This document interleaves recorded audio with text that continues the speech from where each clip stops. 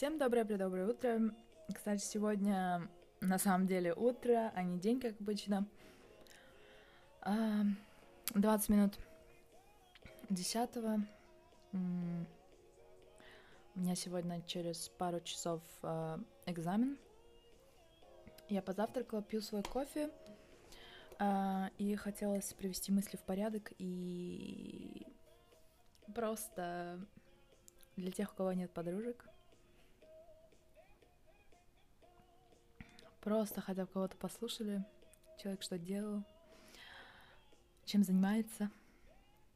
Ой, да, по поводу экзамена, который у меня сегодня должен быть, я также думала, может быть, я, может, не пойду в экзамен, потому что есть такая возможность, и сначала я сказала, окей, я не пойду, может быть, потому что я начала готовиться, но очень поздно. И здесь есть такая возможность переписать, то есть до начала следующего блога или во время следующего блога можно писать, переписать и подготовиться.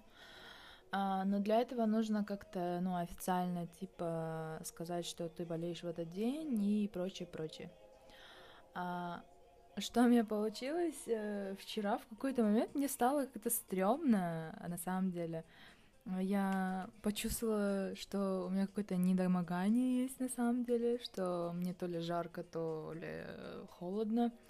Может быть, из-за перемены погоды, потому что в какой-то момент было 30 градусов, а сейчас 10 градусов. То есть я вообще не понимаю, куда вообще делось лето.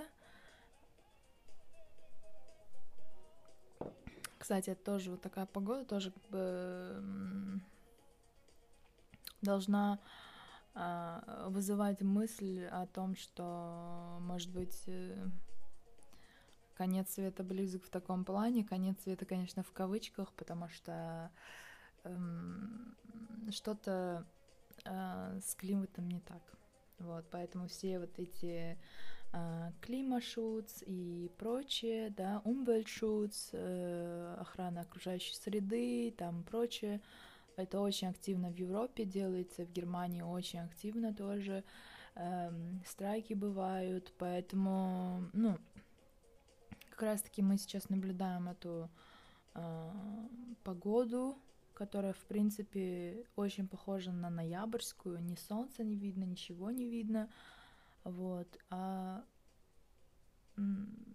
дворе июль, да, то есть это как раз-таки сегодня у нас 10 июля, да, это должно быть, 35 градусов, а не вот сейчас как 12 градусов.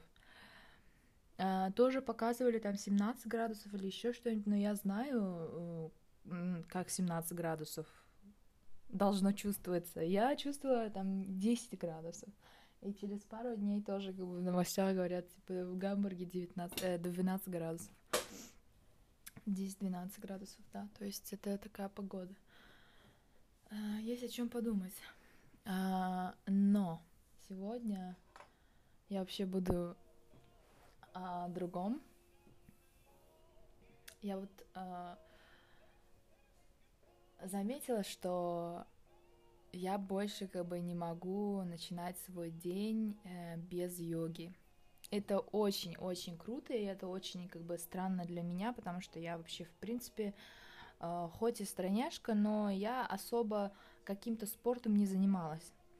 Потому что я хотела и в Гамбурге начать, я уже начинала, как-то пошла в фитнес-клуб на 3 месяца, естественно, там особо ничего не делала, потому что я не понимала, что с этим делать, вот эти железки тягать, вот это все не для меня было.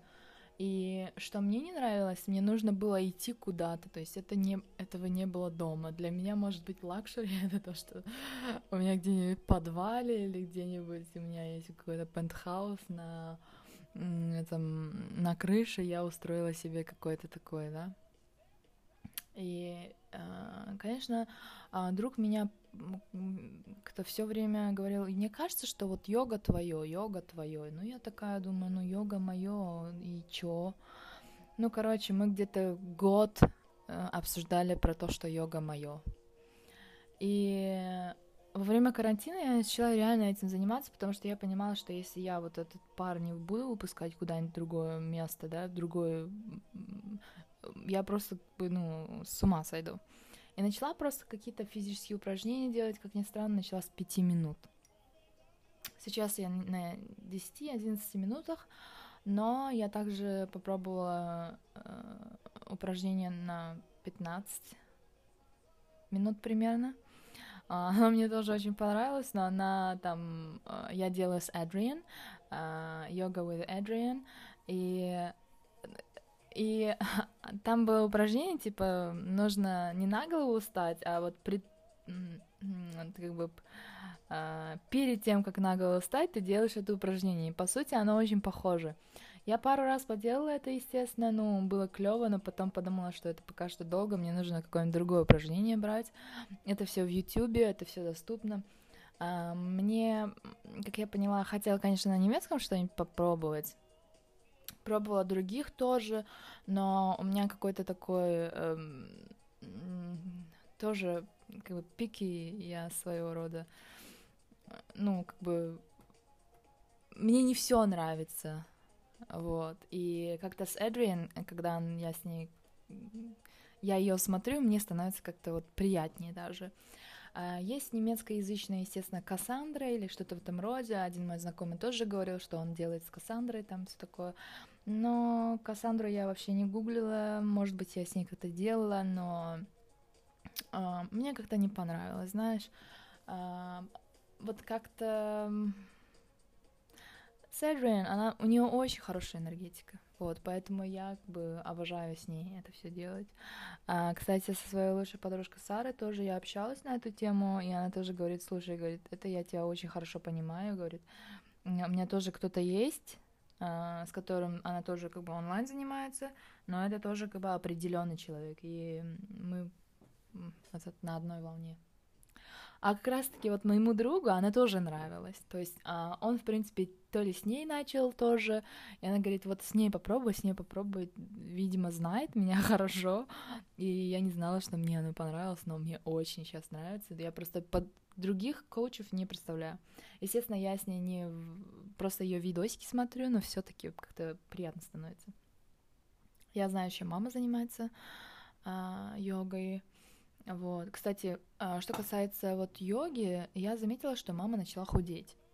Вот. И там папа тоже говорил, что она йогу делает, но ну, как бы сразу видно ведь, когда человек чем-то занимается, да, каким-то спортом, как бы сразу как бы изменения есть. И я могу сказать, что, ну, моей маме почти 50 лет,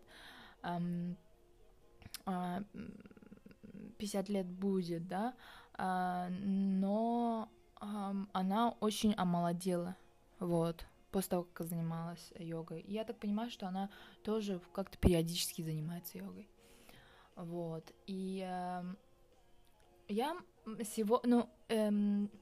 во время вот йоги, да, или во время любого спорта я поняла, что бывают такие дни, когда вообще не хочется этим, ну, как бы заниматься, но я как бы все-таки это делала, потому что это всего лишь 10 минут, и оно помогает мне просыпаться, мне это очень нравится, и я это делала. Но сегодня такое ощущение, что я знаю, что мне нужно пойти подготовиться хорошо и пойти к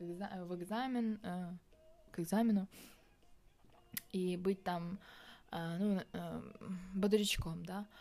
И поэтому я подумала, что сегодня я как бы по-особому отнесусь к этому всему и как-то, может быть, настроилась уже перед сном, я не знаю, или сразу как проснулась. И сегодня очень круто вышло.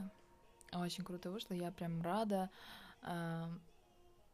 У меня еще Я, естественно, фитнес пробовала и в Москве, и во время учебы в МГИМО я пробовала, там недалеко от МГИМО есть, недалеко от моей работы, на которой я работала, недалеко от дома, кстати, да, пробовала тоже. То есть в Москве не раз я пробовала фитнесом заниматься, потому что другим спортом особо не позанимаешься, потому что фитнес — это в любое время года, и в Москве холодно, на улице не можешь заниматься спортом, дома, ну, окей.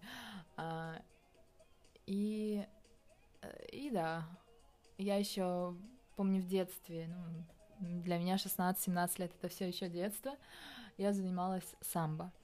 Вот. Но так как я возвращалась там, где солнце садится, и мои родственники, потому что родители были в отъезде, и моя бабушка говорила, что, ты поздно возвращаешься, может, не стоит, и поэтому поговорили с моими родителями, и как-то я больше не занималась самбой. В какой-то степени мне очень даже жаль, я бы могла как бы самооборона и прочее, да. Вот. И сейчас у меня вот очень, оказывается, странное такое вот, хоть я и спокойна по жизни, да, то есть я, цветочек, да, но мне хочется заниматься ММА. Это вот прям вообще, может быть, уму непостижимо. Я понимаю, что там может быть как-то опасно заниматься этим, нужно быть все время начеку, чтобы там голова что-то не получила, да. Учитывая, что у меня мышцы есть, но все-таки как бы все органы как бы на на распашку, да, это, конечно, это шутка, да, то есть все-таки и мне хочется вот просто заниматься ММА,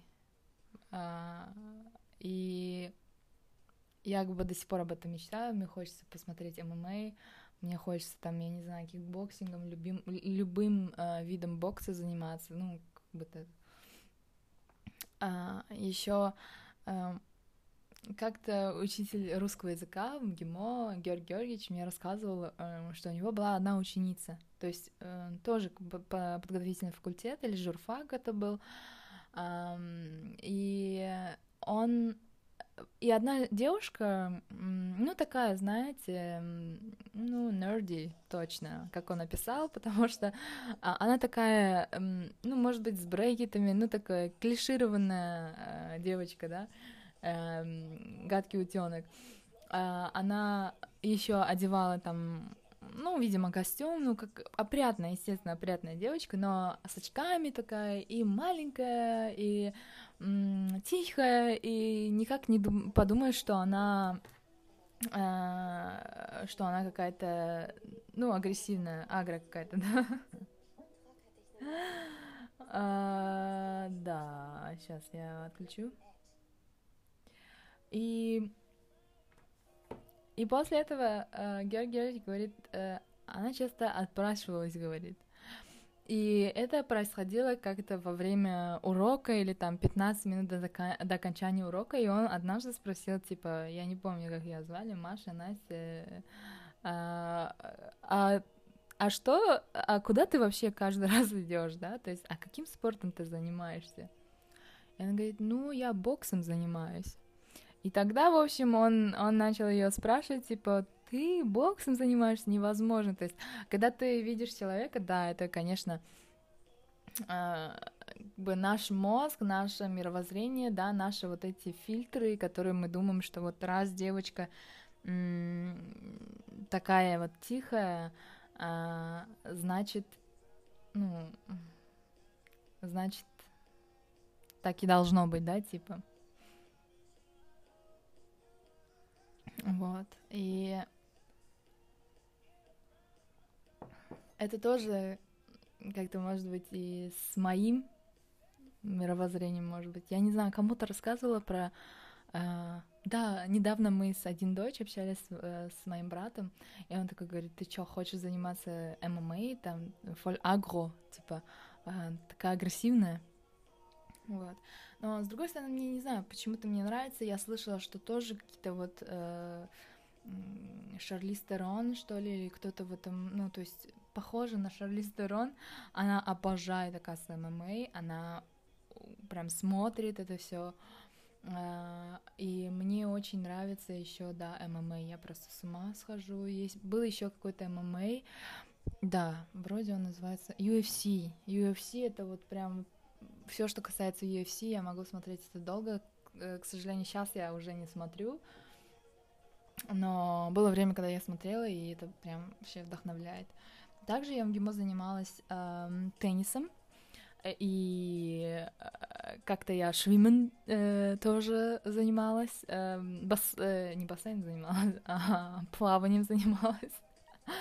О, боже мой, однажды я не умею плавать. Я, короче, вокруг, видимо, бортика вот туда-сюда ходила и пыталась как-то сама плавать. И однокурсник один мой, Коля, да, говорит: Фарзон, ты что, это ты? Не ты ли была в этом, в бассейне сегодня? Я такая говорю: ну да, а что? Я еще в очках, и если очки снимаешь, то нифига не видишь. Понятно, значит, это ты была, да? Видимо, я барахталась в воде, и он говорит, он смеется, говорит: ну понятно, говорит, значит, это точно ты была. Не умеешь плавать, да, еще, говорит? Я говорю: нет. Как ты уже видел там. А после этого я что-то не то делала, и когда я плавала, у меня руки еще болели после этого. Видимо, я, только руками двигалась, да, у меня вот проблема, да, если мы уже о плавании говорим. Вот когда я плаваю, я не знаю, я не могу одновременно и руками, и ногами работать. Но вот я знаю, что это тоже новый навык, мне очень хочется поплавать. Если кто-то слушает меня, может быть, вы мне какой-то этот лайфхак дадите по поводу плавания, да, потому что я не умею. Я хотела сказать, что там, да, у меня есть, конечно, бакет-лист есть, да, но я бы хотела там, типа, хотя бы перед 30-кой, да, чтобы я умела хотя бы плавать. Это для меня очень важно. Я ни в какие там плавания там не ходила, поэтому, да, хочется научиться плавать. Да, короче, возвращаюсь я к истории с университетом. Когда я в МГИМО училась, у меня отличная подружка была, Света. Кстати, я не могу найти контакт к ней, не знаю почему. Я спрашивала у однокурсниц, тоже никакого контакта нет, но очень хотелось бы сейчас поговорить со Светой. И, в общем, как-то мы со Светой попробовали теннис, мне это очень понравилось, очень понравилось. Я не знала, что теннис так понравится, но, что интересно, оказывается, я умею нормально теннисом заниматься. Естественно, вне МГИМО мне было как-то непросто что-то делать, потому что когда ты учишься в университете и живешь 2 часа от университета, не просто там куда-нибудь еще пойти, потому что, нет возможности, дорога слишком большое время занимает. И поэтому я, конечно, теннис тоже забросила. А вот сейчас на каждом, скажем, шагу, не шагу, конечно же, но очень много всяких вот этих спортплощадок, спортфайн, да, вот этих обществ, очень много. И у меня есть желание заняться хотя бы пару раз спортом, а именно теннисом. Вот, поэтому я пока без понятия, как это будет смотреться, да, но кроме йоги мне бы хотелось еще теннисом заниматься, вот обязательно. Очень надеюсь, что в скором времени я начну. Да, то есть у меня есть на будущее, да, попробовать теннис, попробовать ММА и попробовать плавание. Я знаю, что плавание — это очень здоровый вид спорта. Очень здоровый вид спорта. Ого, я вообще-то планировала только 10 минут поговорить, но уже в 2 раза больше, поэтому, ананасики, я вам желаю всего хорошего, будьте молодцом, пробуйте новое, делайте выбор, а там вы уже посмотрите, правильный или неправильный. Как правило, правильного и неправильного выбора не бывает. Бывает только то, что мне нравится, и опыт. То есть то, что тебе или вам нравится, и опыт. Всего вам хорошего!